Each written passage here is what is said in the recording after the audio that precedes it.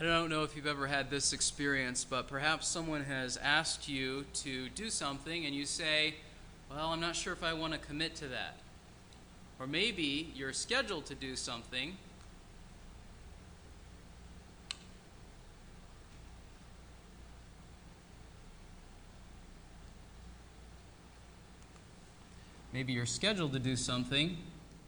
and you decide that you would rather do something else. So you try to come up with a way to get out of the first thing. What is the motivation that drives us to think that way?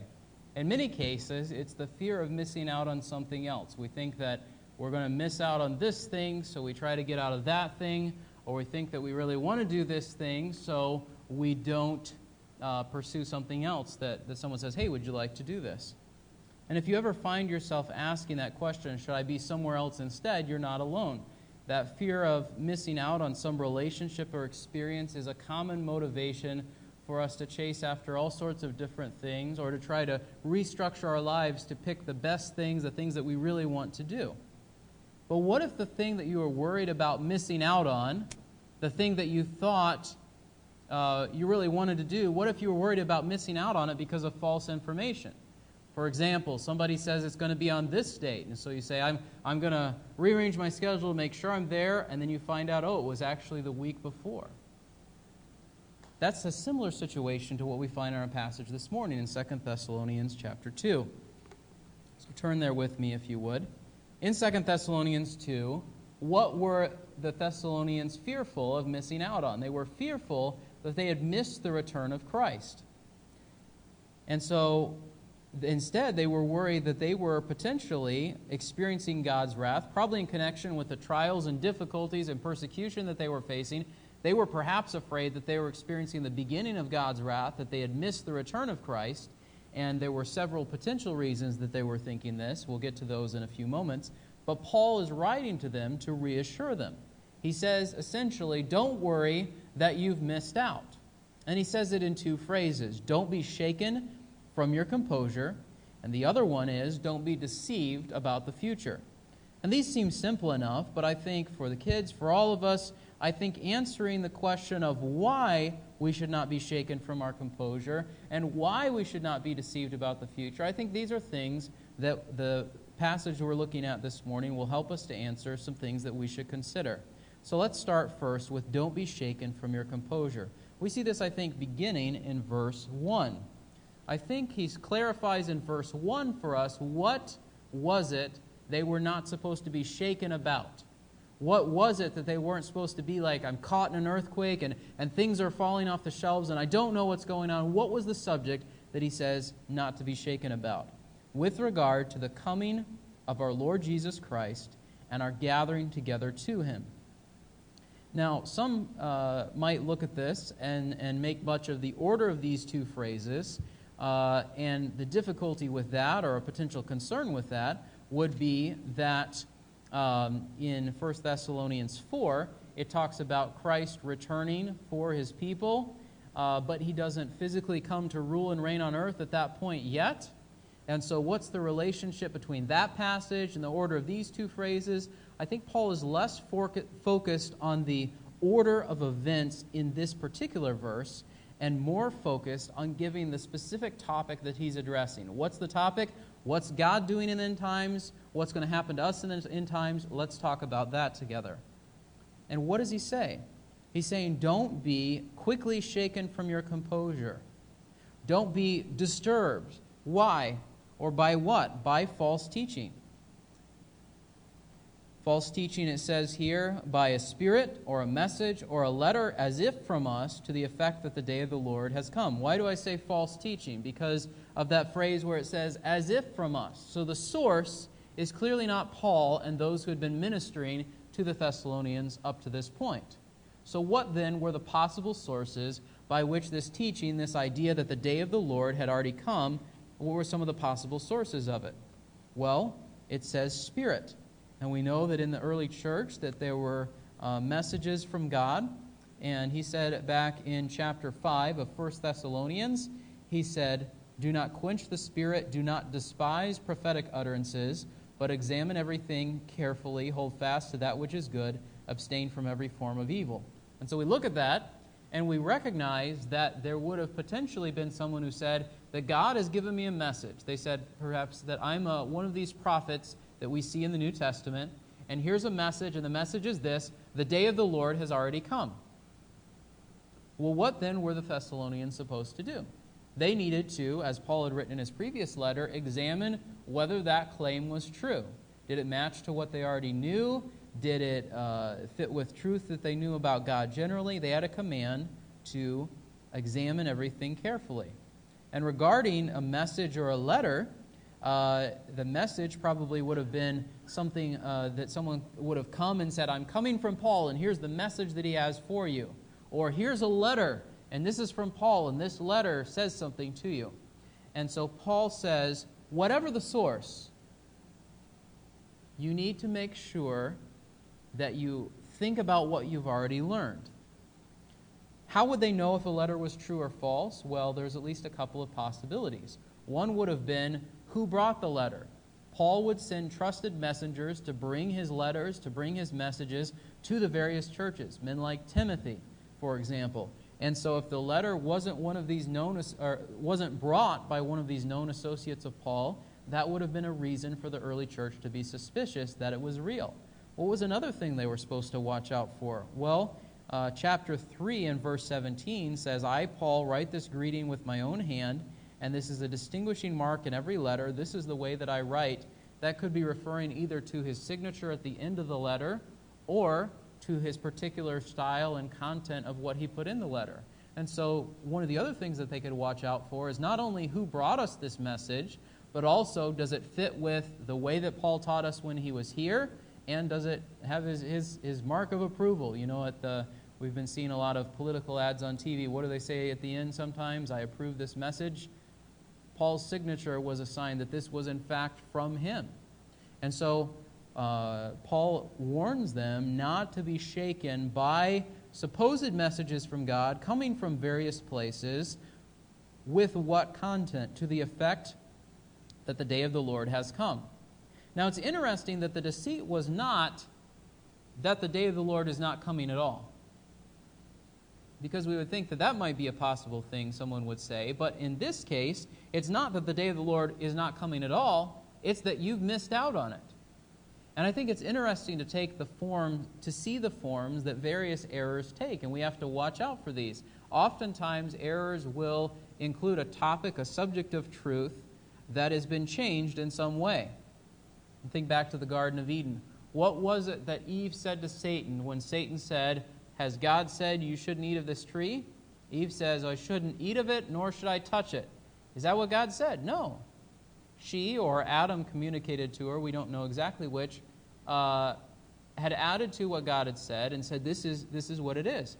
And Paul is saying, you need to watch out because someone is taking this truth that Jesus Christ is coming, and they're trying to persuade you that this has already happened.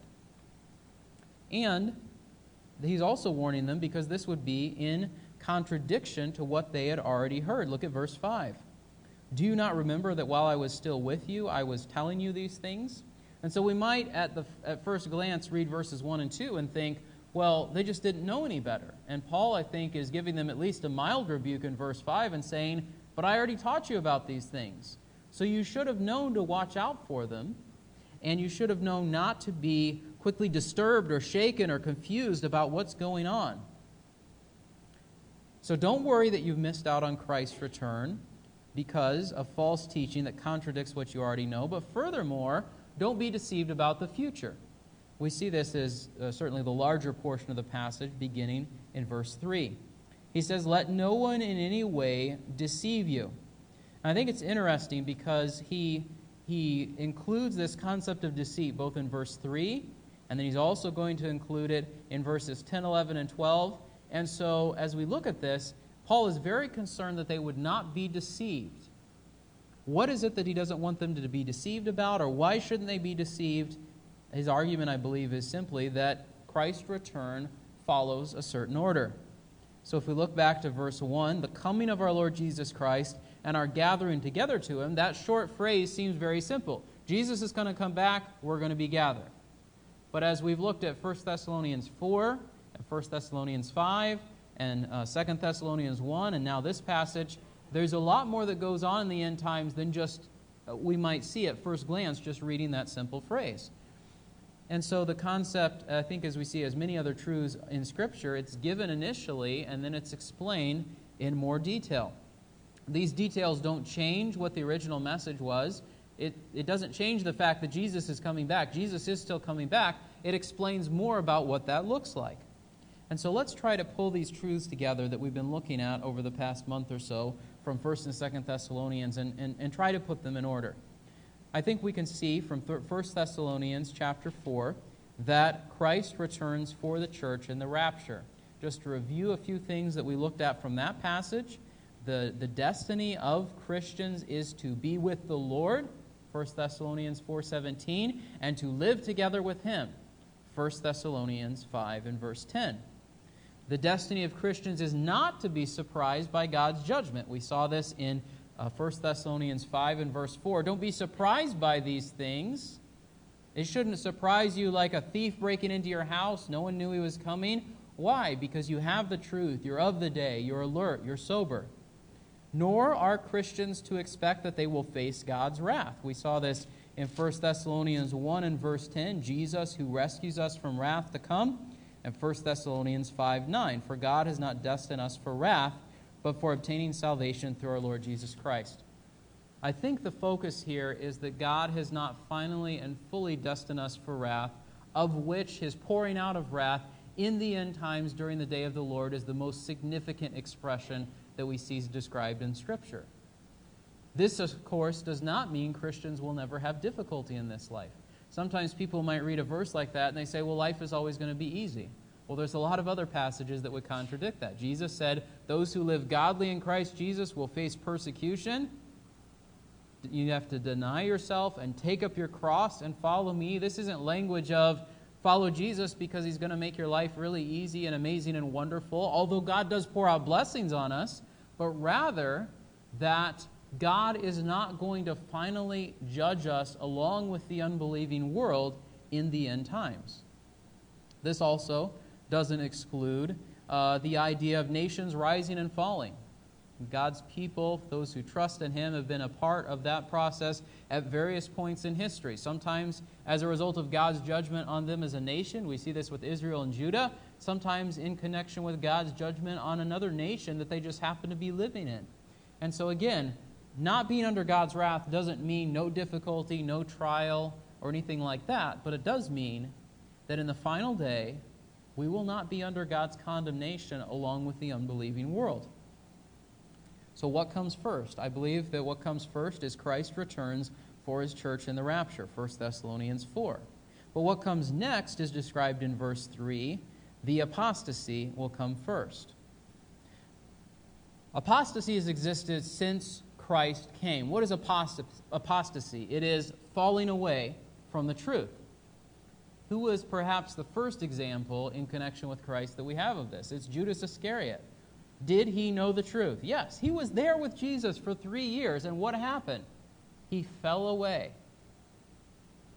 Or, as John says in 1 John 2:18, there are many antichrists that have come into the world, but he was yet looking to a specific antichrist, one who opposes Christ.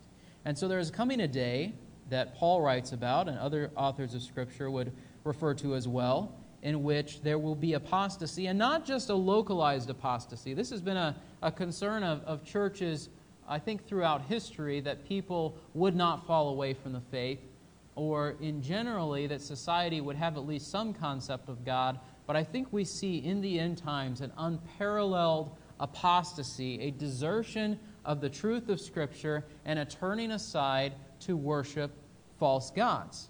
And we see this, for example, in Revelation 13 and verse 8. It says in reference to the one who is coming, all who dwell on the earth will worship Him. So it's not just this person is following this false religion, this person is following that false religion. There will be a whole scale, a widespread, a worldwide turning of people to worship a false god in the form of the Antichrist. And this is in connection with the next point in verse 3, which is that the man of lawlessness is revealed.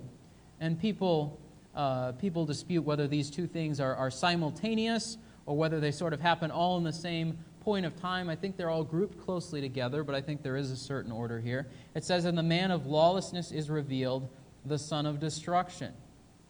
It's interesting that same phrase was also used to describe Judas Iscariot, the son of destruction, the son of perdition. Who is this man of lawlessness?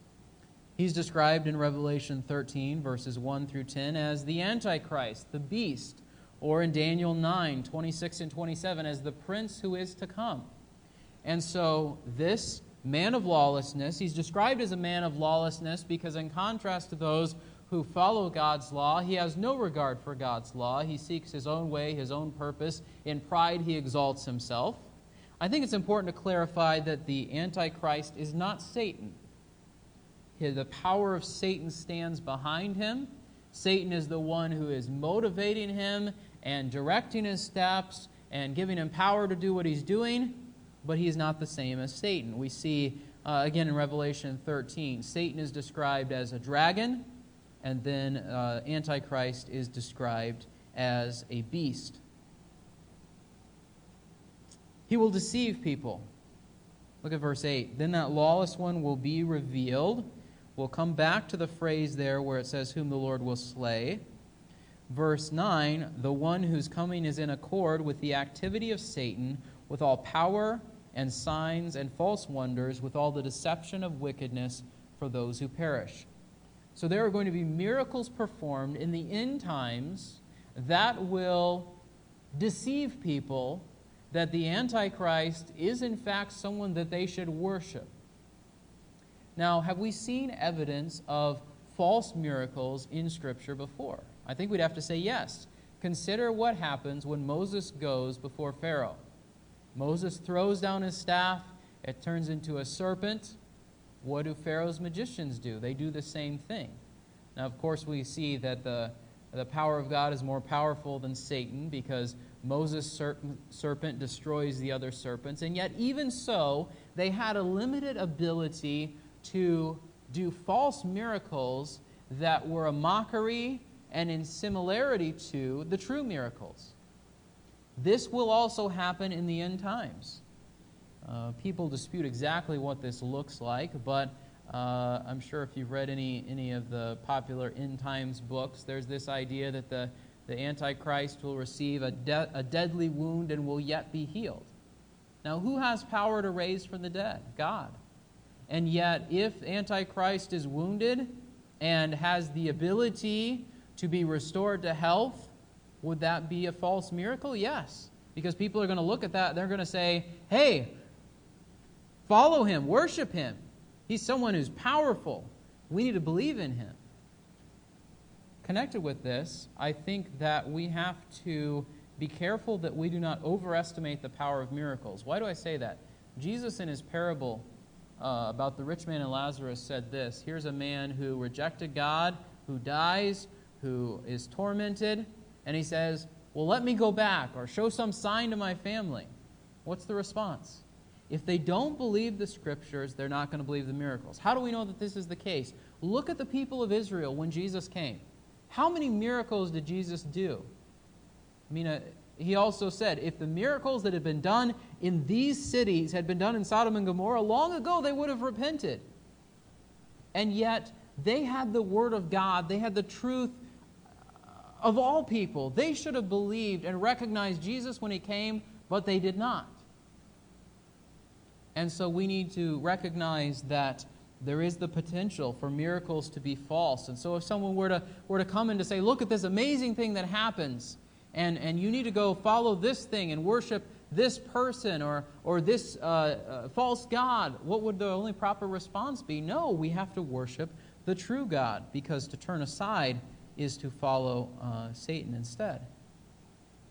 These miracles, I think, will parallel what was done in the time of Moses and even Christ himself. And these miracles, he describes it in different ways. Power, to demonstrate the strength or the ability. Signs, to represent something significant. Wonders, to cause amazement.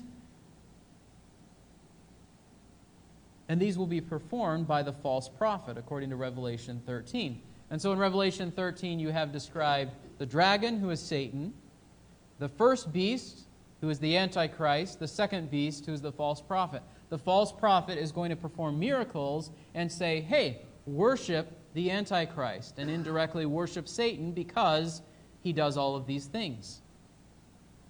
What's the response? What happens after that? Verse 8. He's described as the one whom the Lord will slay with the breath of his mouth and bring to an end by the appearance of his coming. Now, that phrase in verse 8 takes place after verses 9 and 10. Why? Because he has to have an opportunity to perform the deceit, the false miracles, all of these sorts of things, and then God comes and judges him. We see that described in Revelation 19, verses 20 and 21. There are these armies that are gathered in opposition to Christ, led by the Antichrist and the false prophet, and what happens? They are destroyed. It says there is a sword coming out of the mouth of the one who rides on the horse in Revelation 19. And here it says that he is slain with the breath of his mouth. Basically, I think what it's saying here is even as God spoke creation into existence, God can speak and undo creation, but not in a form of annihilation, in a form of total and complete destruction. These armies come against him, and they are killed, slain by the breath of his mouth. They are brought to an end by the appearance of his coming. It's interesting that in another passage, those who follow Christ are described as those who love his appearance. And here we see his appearance is terrifying. And then what comes after this? After the Antichrist, after the false prophet are slain, Christ will reign for 1,000 years, as it says in Revelation 20, verses 1 to 6. There will be a brief resurgence. Satan is released from his bondage. He will gather the nations of the earth once more in a final attempt to overthrow Christ in his reign. And again, he will be defeated, and he will be finally condemned to the lake of fire and no longer have any opportunity to do what's described here, which is to deceive the nations. Why should we not be deceived? Because the order of things is described in this passage in connection with other passages, and Paul had taught much to the Thessalonian believers about the return of Christ. And so Paul's argument is essentially this: you're not living in the day of the Lord because the man of lawlessness has not yet been revealed. The man of lawlessness has not yet been revealed because, as bad as things may seem, there has not been this worldwide apostasy. Which raises the question for us of, can we know when Christ will come back? I think the answer is yes and no. We cannot, to some extent, know when Christ will come back because no one knows the day or the hour.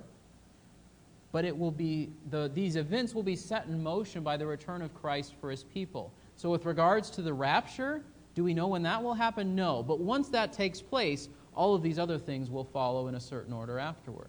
And Paul is basically saying, I've taught you about these things. Don't be deceived about it. I mean, someone may come and have a really convincing argument, or they say, hey, this is a message from God, or this is a message from the apostles. He says, don't be deceived by it.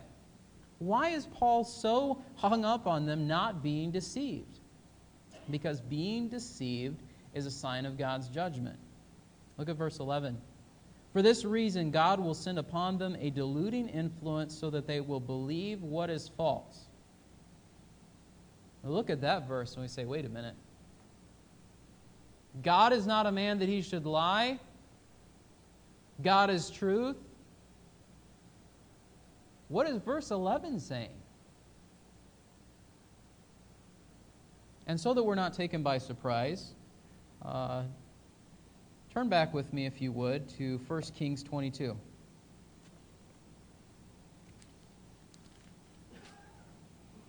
Starting in verse 19.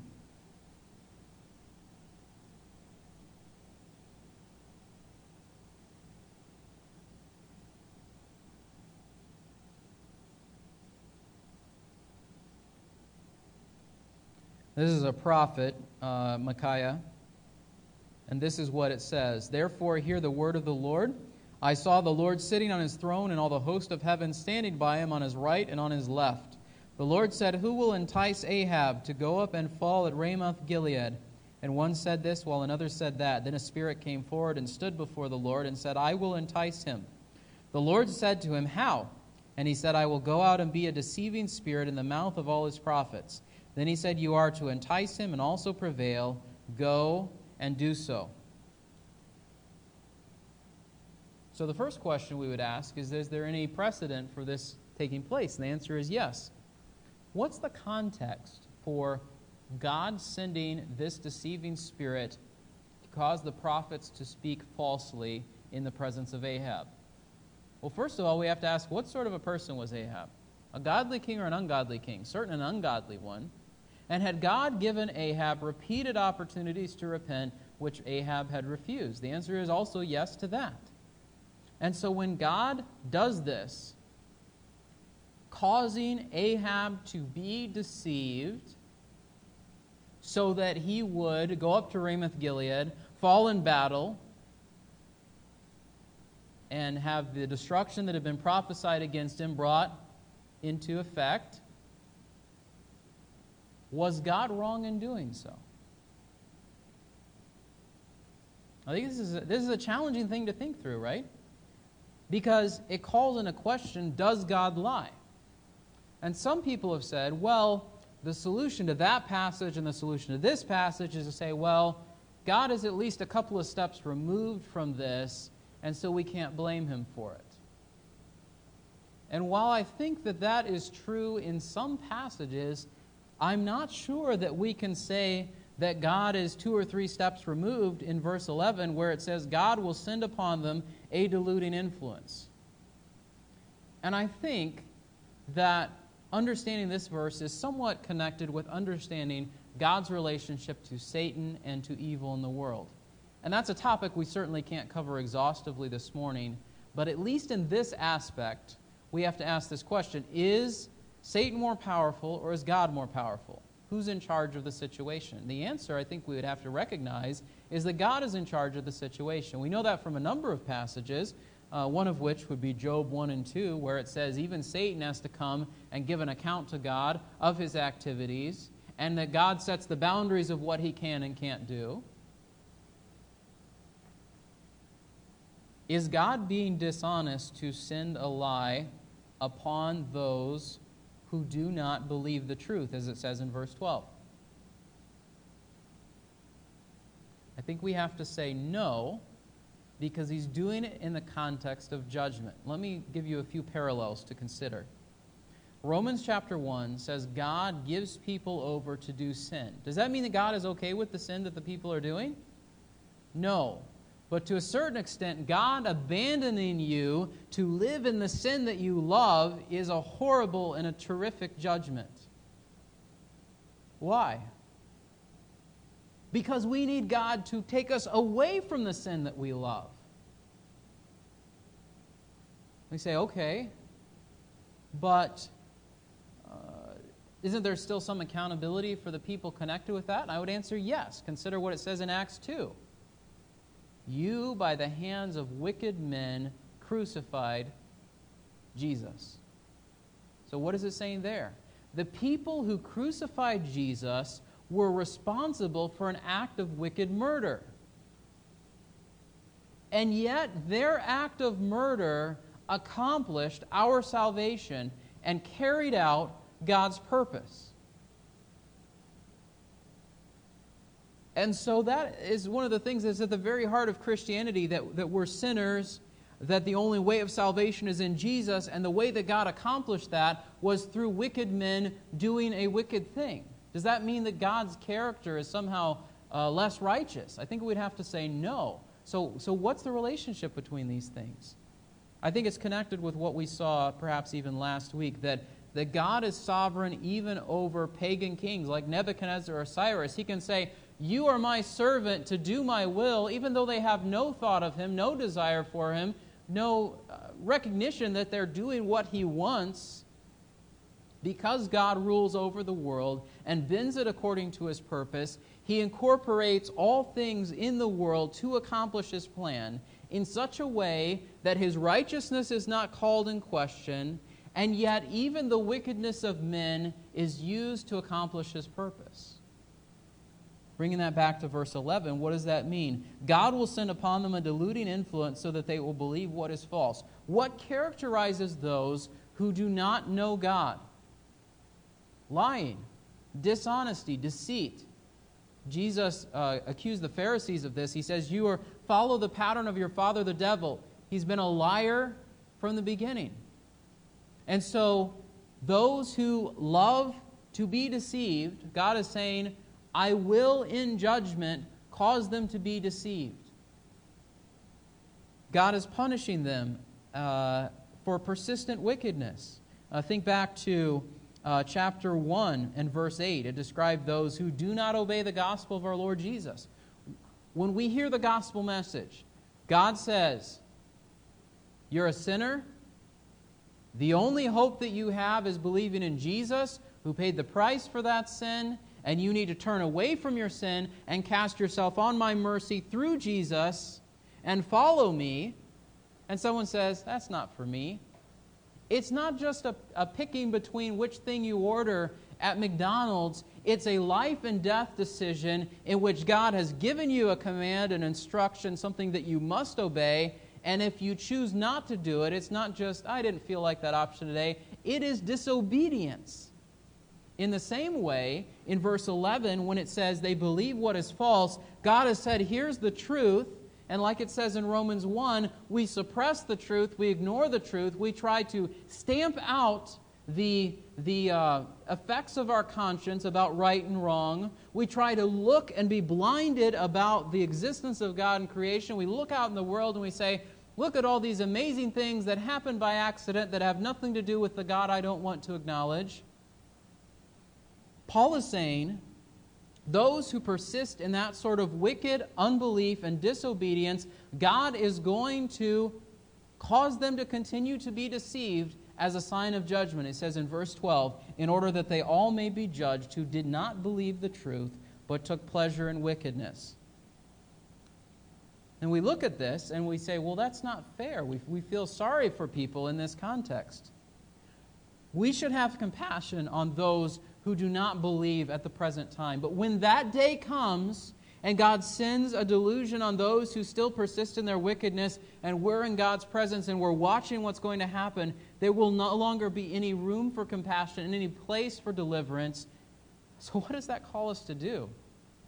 Do something about it now while we still have opportunity, because then it's going to be too late. When they're deceived, when they gather as an army against Christ and they're destroyed by the breath of His mouth and by the appearance of His coming, there's not going to be another opportunity for repentance. For you, for me, for the people around us. So when do we need to talk to them? Now. What is this verse saying? It's saying, you loved lying. I will send you a lie, and you're going to believe it again and be yet more condemned for your unbelief. Is God wrong to do this? No. But when we see this verse, it's easy for us to say, well, is God doing what's right? Is God not doing what's right? And we should consider that question. But sometimes we don't take the next step and say, but here are people who are trapped in deceit. What are we doing about that?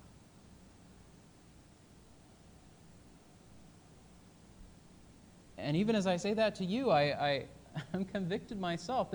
There's conversations that I should have had, that you should have had, that all of us should have had with people around us who are caught up in their deceit, and oftentimes we are afraid to say something, or we don't know what to say, so we just don't say anything. And there's a balance, there's a tension there, because sometimes they're family members and we've said the truth to them over and over again, and it doesn't seem like they're listening, and so we say, well, I don't know if I should keep doing it. I would say at minimum, keep praying for their souls. And certainly every time you see an opportunity, speak to them the truth. Not necessarily quit doing all these bad things that you're doing, because the reality is they're not going to quit doing those bad things as long as they're living for themselves. Sometimes we think, well, we're going to sort of clean people up, get them in church, and then everything will be fine. If God hasn't changed their hearts, it doesn't matter if they're wearing a suit and tie or a nice outfit and they walk into church and they sit through the service. At the end of the day, that is not the most important thing. It should follow after knowing Christ that they would want to live in a way that pleases Him. And yet, the most important thing is that they are deceived. And so, how do we talk to people? I think a lot of it comes down to our tone and our attitude. Do we come to them, as it says in Corinthians, pleading with them as God's ambassadors, be reconciled to God? Or as it says in other places, flee from the wrath to come. Do we have that sort of attitude toward people? Because we have a very narrow window in which we are alive and in which they are alive and they have an opportunity to repent.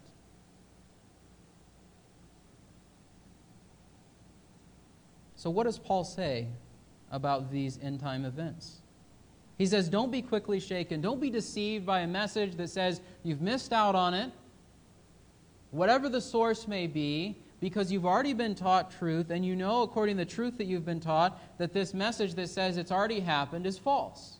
So don't be deceived by false teaching, and let that cause you to be shaken from your confidence, your composure. But furthermore, recognize that there are certain things that will happen in the end times, and so know what the order is, and recognize that being deceived is a sign of God's judgment. So don't be deceived yourself, and by application, take the truth to those who are deceived. We are to wait for God's Son from heaven, Jesus, who delivers us from coming wrath. But if we really understand what that means, that will change the way that we speak to the people around us, because we're not facing God's wrath. But if they don't know Him, they are facing God's wrath.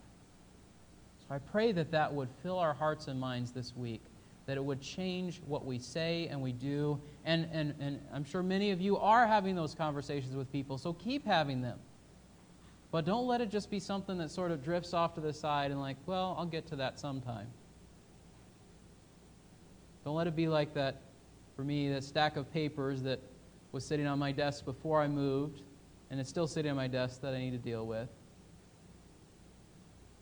Let it be like that bill that's coming due tomorrow that you're like, I got to pay this or there's going to be consequences. Recognize that there are significant consequences for those around us if they don't hear the truth, and that God has put on us a responsibility to communicate it to them so that they will not continue to be deceived. Let's pray.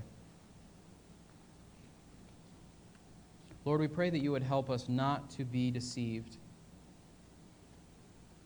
There are many places in which we can be deceived, things we can be deceived about. There are many sources that deceit comes from, but more importantly, to be deceived is to not know the truth that you've already given to us, and it's potentially a sign of your judgment, because you will punish those who continue not to believe in you, with causing them to continue to be deceived.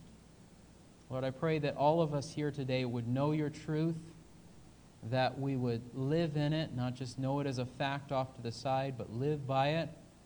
Lord, if there's anyone here who doesn't know your truth, I pray that they would recognize what's been said this morning, seek to know more of it, turn from their sin and follow you, and then be motivated not just to live for you themselves, but also to draw others to the truth through daily living and through the words that we speak of your truth. We pray this in Christ's name. Amen.